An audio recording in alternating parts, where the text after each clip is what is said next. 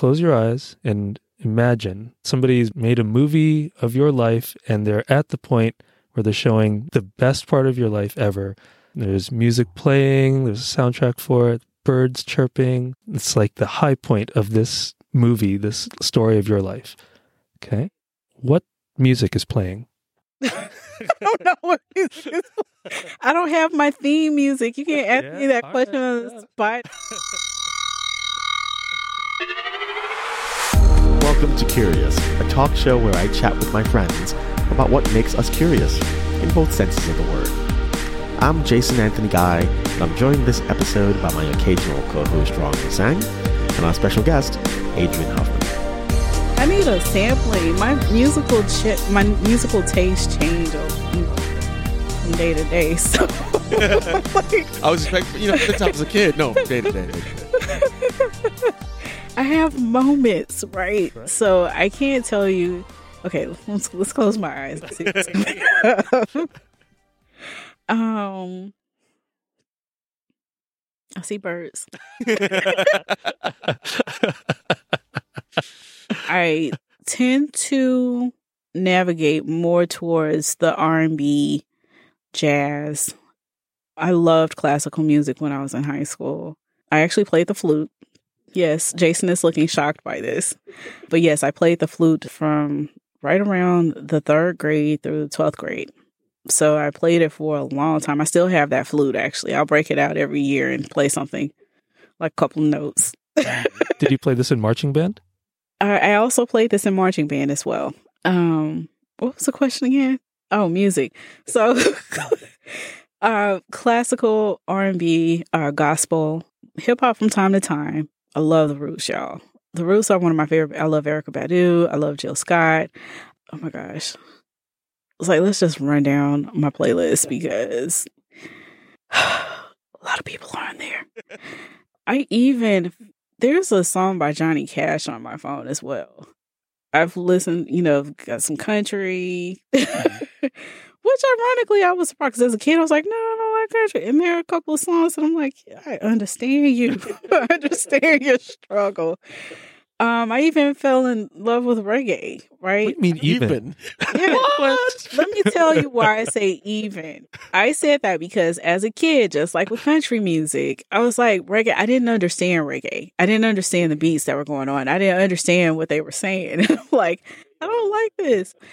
I actually stopped and listened one day and I was like, oh yeah, I like this. And so I have a fair amount of songs on my phone that have reggae influence. So the taste from the gamut, and I think it opens up over time, right? So I'm sorry if I offended anyone with the even. My apologies. Is there someone or some music you like that you're embarrassed to admit that you like it? Yes.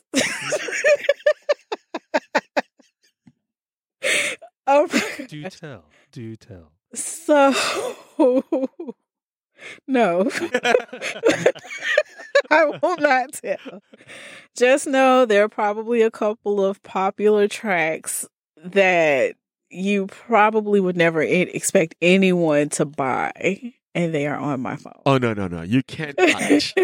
You gotta share. I will share off the record. We're off the record. Here, let me stop the record. Lies. I see red lights over there. We're gonna go through the teen top 50 and just watch for her reaction. See which one she starts bopping. Oh, it's not gonna be on anybody's top 50 list.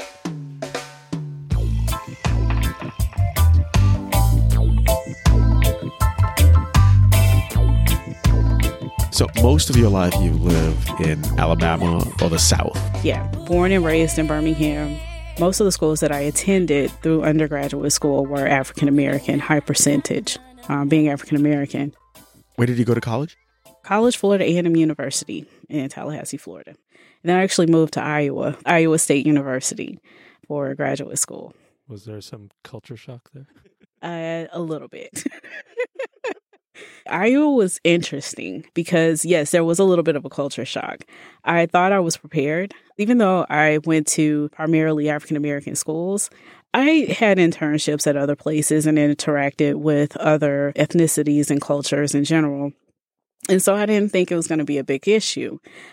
I connected pretty well with my peers in Iowa.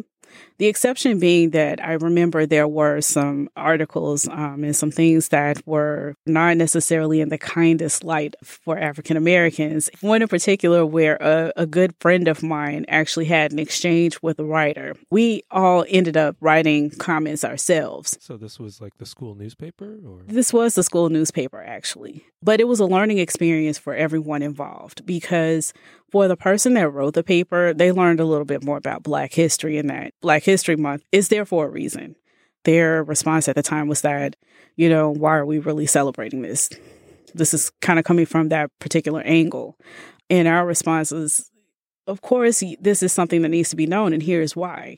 The exact point is made by your questioning it.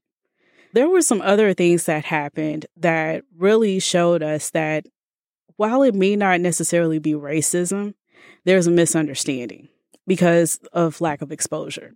Everyone's not a racist. Some people just don't know because they're not exposed. Like being in the middle of Iowa, there's not a lot of African Americans there, at least from my experience. And what else are you going to know outside of maybe BET or any other shows that may show African Americans in the area? So unless you're exposed, you won't know. And so that was a learning lesson or a teaching moment for my friends and I, in that you do have to stand up and address things as they happen, but you can also learn from those. Our lesson was everyone doesn't know. Everyone's not a racist. You do have those out there, but those experiences can become teaching moments for everyone involved. how did the writer take it? Initially, were they taken aback by the resistance you offered? I believe initially so. My friend that actually wrote the initial response corresponded with the writer more. And through their correspondence, a mutual understanding came about. They have a shared experience. They've learned more. We've learned more. Now we're better for it. Do you find that you've had one of those teachable moments since you've moved out to California? Not really. It's just different here. It's different. California is California. You gotta love it. How long have you been in the Bay Area now?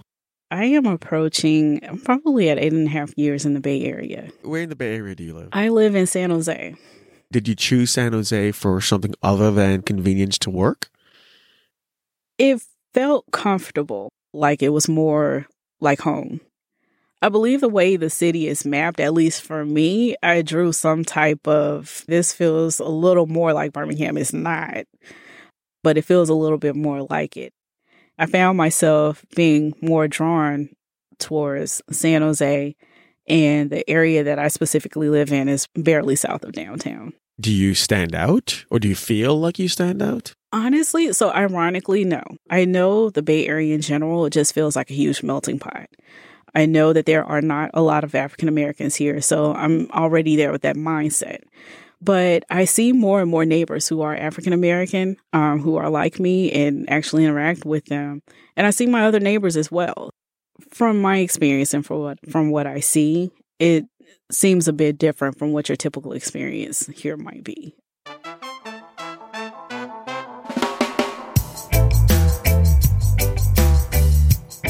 Living in the Bay Area for 8 years or so now, where do you get your hair done? Did you find it difficult to find somebody that you would trust to do your hair? That is a very interesting question. So I actually have a beautician that I go to fairly infrequently, actually. I followed her from a couple of other places. I tend to go to her probably every time I need to get my hair trimmed or I want to get my hair colored. I like to do highlights from time to time. My highlights have grown out, so I think I need another trip soon. But I also do my own hair. You don't really know what to expect in terms of hair care. Being in new places, it can be hard because I remember in Iowa, I found no one. So I ended up doing my hair all by myself. And ladies, my hair is natural. I started the transition in 2004. I was in graduate school from 2005 to 2007. What was it before you started the transition? I actually had a relaxer, and I'd had it probably since I was in 4th grade. Yeah, so I had a relaxer probably from whatever age you're at in the 4th grade up until like 2005. No, 2004. I remember. It was the summer of 2004. I believe I got my last perm in Chicago, or before I was going, and just kind of left it at that. Why did you relax and why did you stop? So I begged my mother for a hair relaxer because I saw other girls in schools with their hair relaxed, and I was like, oh, this is pretty cool. And they're talking about their hair, and I was like, I want my hair like that too. And actually ended up being easier for my mom. So she didn't protest too much about it. So I remember so many Sundays sitting in this chair in the kitchen with the hot comb. And she's pressing her hair or getting my hair braided by one of my aunts. I used to love those hairstyles, though. And those would last at least a week, right? Before you have to get it done again. I get to take a nap. So that was great. But the reason why I ended up getting a relaxer is because I begged my mom for one. I saw other kids doing it and really just wanted to participate in the conversations. Oh, hey, I want my hair done like that, too. I ended up choosing to stop getting my hair relaxed because I wanted to see what my natural hair pattern was. That is the primary reason. No soul searching, no, I'm all about empowering myself right now. I really was just curious as to what my hair texture looked like. And so I started the transition. I didn't do the big chop, which for those of you who don't know is actually cutting your hair off and letting it start to essentially just grow out naturally from the get-go. So you're cutting off all permed edges. So that is not me. I'm not about that life. I love y'all and respect y'all who can do it. As for me, I'm not as brave. Were you just wearing beanies the whole time? I was not actually. I was wearing a fair amount of twists. And also pressing my hair in between. So that did accomplish somewhat of a relaxed look to complement the relaxed edges. A little less than a year, I actually ended up cutting the permed edges off. For one, it was easier, it looked better. And two, my hair had grown out to a point where I was more comfortable with actually cutting those off. And I hadn't turned back since.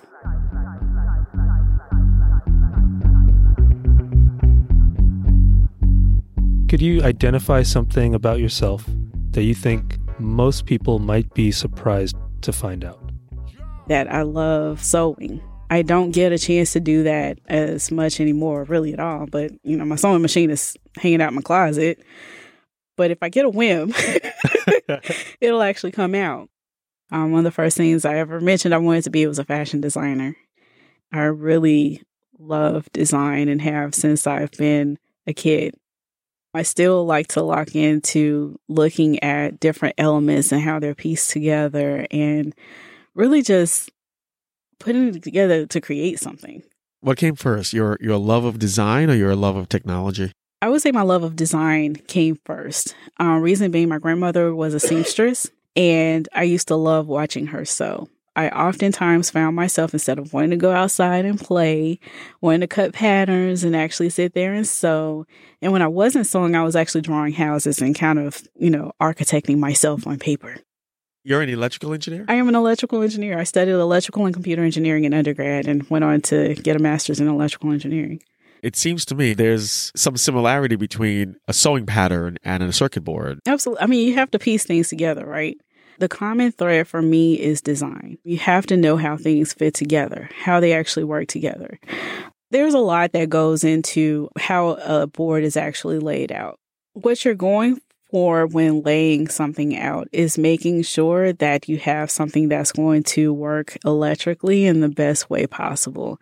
So it takes knowing different boundaries, different limits, knowing what's going to work well with each other versus not. How certain elements of physics are working at play in terms of your bills, how current flows and things like that. Some things placed in some places they don't work well for your system.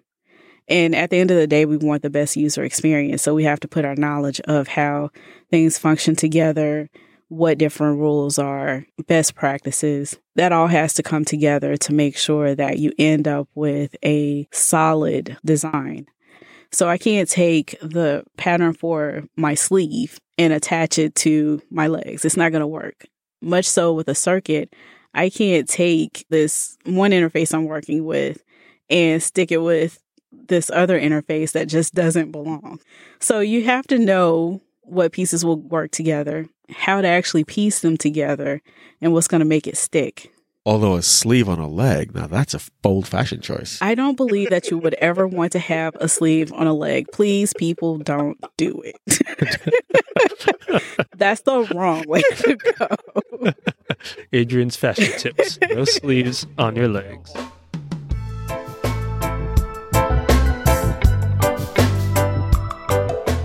How do you feel about the fact that growing up in Alabama, in Birmingham specifically, so much of the civil rights movement, so many of those inciting incidents happened there? Are you proud of the fact that so many of the things that led to changes in the civil rights movement started in Birmingham or happened in Birmingham? Or does it depress you or distress you that so many incidents started happening in Birmingham? It actually does not depress me. And some may think this is strange, but it gives me a bit of a sense of pride.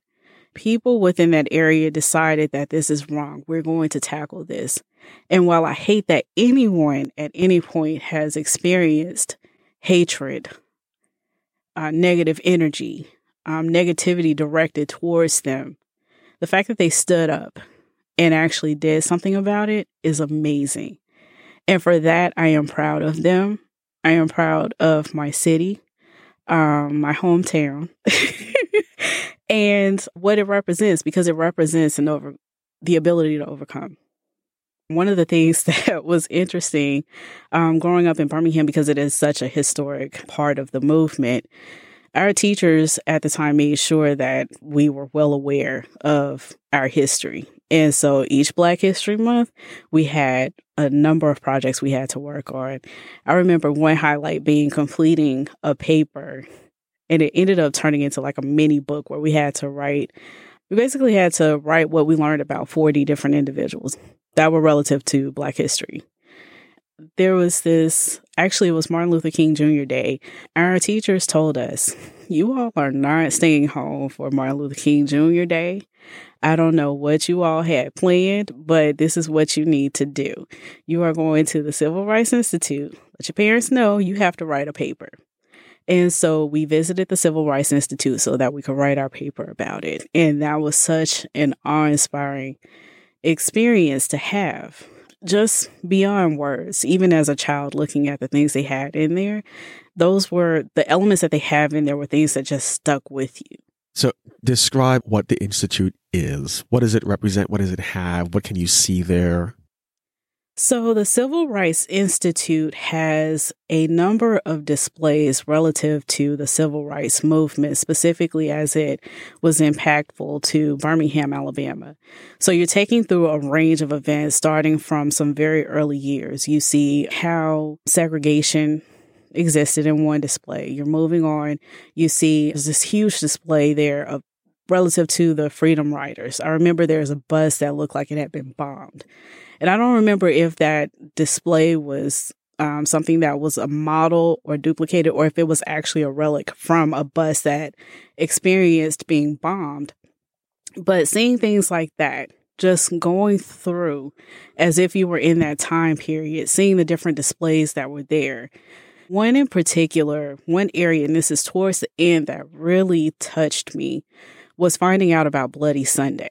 I had no idea or clue about it before seeing that display, and seeing it it reinforced everything that I'd learned, that we were past the time, thank God, where people were enduring this for basic civil rights. To see that someone was being attacked by a dog, someone being beaten by a baton, seeing the fire hydrants that were let out.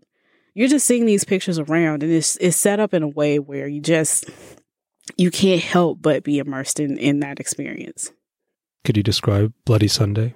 Why it's called that? Bloody Sunday is a march that was attempted between Selma, Alabama and Montgomery, Alabama, specifically to highlight the concerns of voter rights, that Black people in this area need to have the right to vote. It's a basic right that should be afforded by all. The march was one of those points that was being done to drive this home. We're marching from Selma to Montgomery. The first attempt at that is what's marked as Bloody Sunday, because as the participants were crossing the Edmund Pettus Bridge, they were met by state troopers in Alabama, and they were essentially attacked. And it was deemed Bloody Sunday because a lot of participants were harmed. There was bloodshed. I do remember that being a huge something that would affected me. How many times have you been to the Institute? I believe I've been somewhere on the order, maybe 3 times. It's not been extremely frequent because it is a heavy experience. Why do you keep going back? I would say either someone was there that had not been there before, or I just wanted a reminder. I would still go back, and I would definitely recommend others to go back, specifically for the historical influence that it has. The things that you can learn from it. Moving through that environment, you gain so much knowledge about what was experienced there in Birmingham, Alabama, that a certain level of respect gets built up.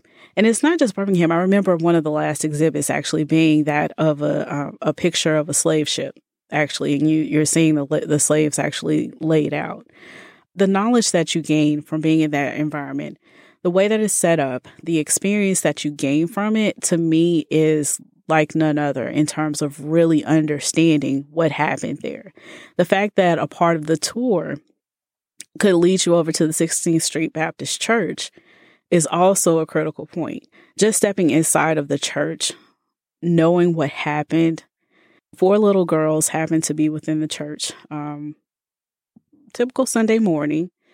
And some members, I believe, of the Ku Klux Klan planted a bomb within the church, and it set off, I believe, between Sunday school and church starting. I don't remember all of the specifics of it.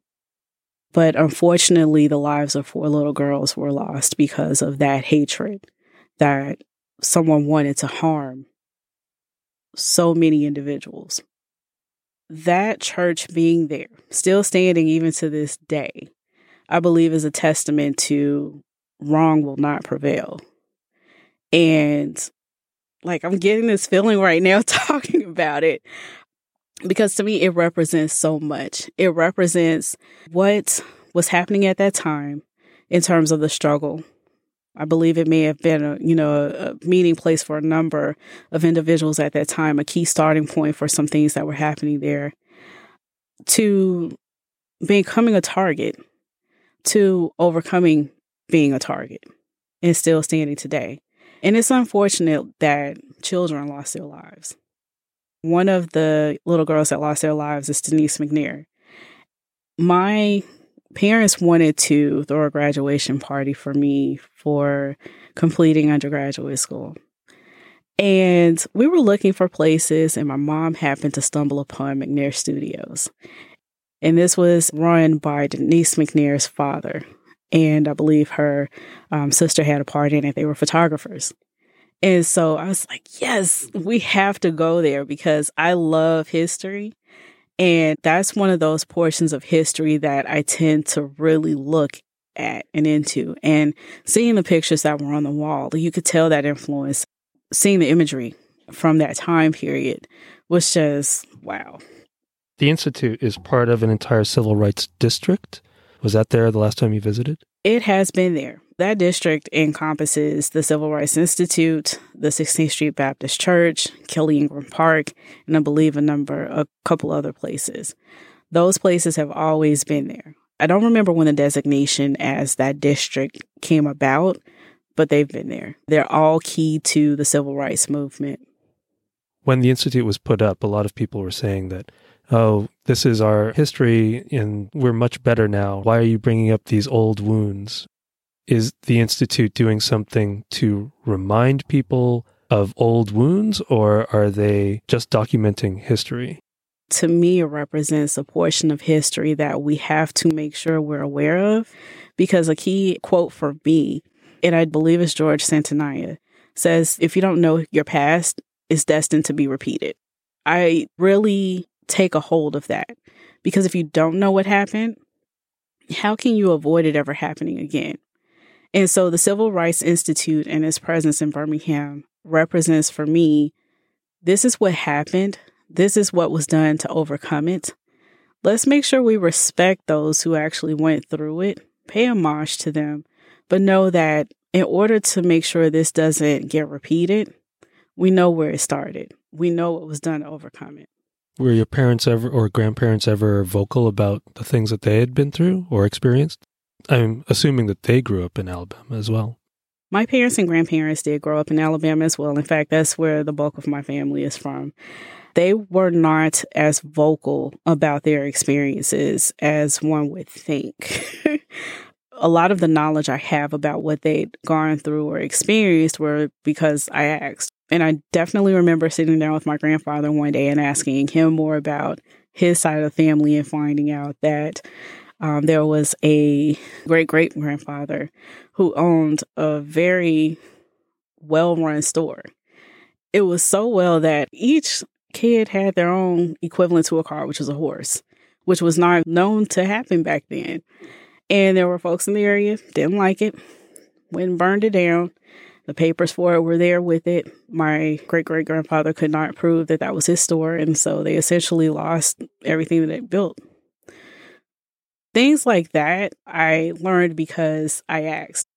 To hear their story and know what they went through and experienced is spectacular. Like, I have a level of respect for my ancestors that is just like, oh my gosh. In MLK's letters from Birmingham jail, one of the things he said in the letters to Birmingham jail is Birmingham is probably the most thoroughly segregated city in the United States. Was that your experience growing up? I would say yes and no. Yes, because you know that there are some issues there. I did not exactly see or experience that segregation for myself because a lot of the places that my parents and I would go to would have a high ratio of African Americans or that influence.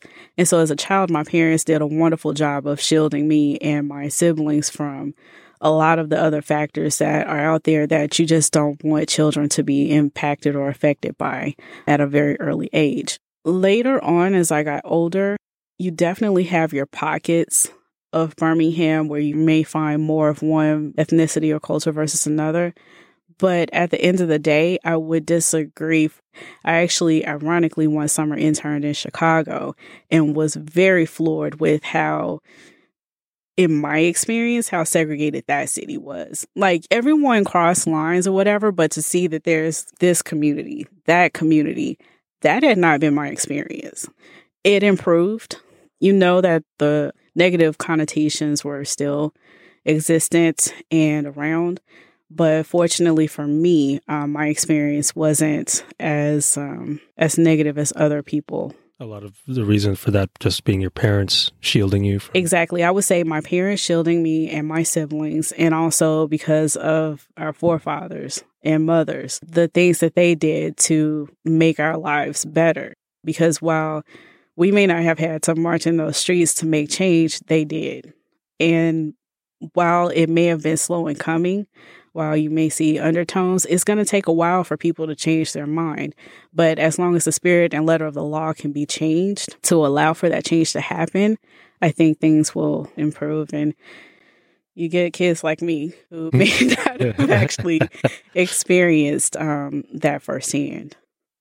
I'm hearing you say that growing up, you heard about racism and segregation, but you didn't necessarily experience it directly yourself while growing up. Do you remember the first time you did first experience have a racist experience or a segregating experience? I do remember an experience that I first had where I felt like maybe there was some racism at play. I had to question it because up until that point, I never felt like, okay, I would experience this. I'm in high school. I'm visiting Florida A&M with my marching band, and we are allowed to go to the mall and just go visit stores, grab food, and we're told to come back to the bus by a certain time. So my friends and I are in a record store. They may have had some vinyl in there, but they had tapes and CDs. And so my friends and I are looking through the CDs, and something happened. I don't remember exactly what. One of the employees there either said something, looked a certain way, or was following us around. I don't remember exactly what happened, but that put a little bit of a flag up for me. It's like, I feel like we're being discriminated against. And up until that point, that had never happened. And so for something like that to happen, even away from home, it's like, this isn't right. And I believe that my normal was set such that having someone follow you around or question you in a certain way, that doesn't happen. And so in that time, in that place, in that environment, for whatever happened at that time to happen, it just wasn't normal.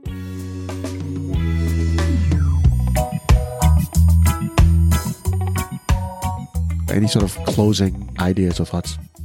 My final thoughts would be that life to this point has definitely been a very interesting journey and experience. As a child growing up in Birmingham, Alabama, I honestly never imagined myself living in California. I've said I wanted to visit, and I often as a kid saw myself living in Birmingham. My family is there. A number of friends at the time were there. And I just love the city.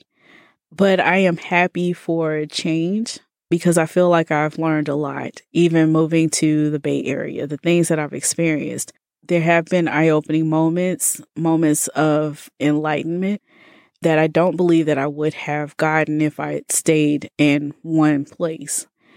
While I am grateful for where I started, I love it.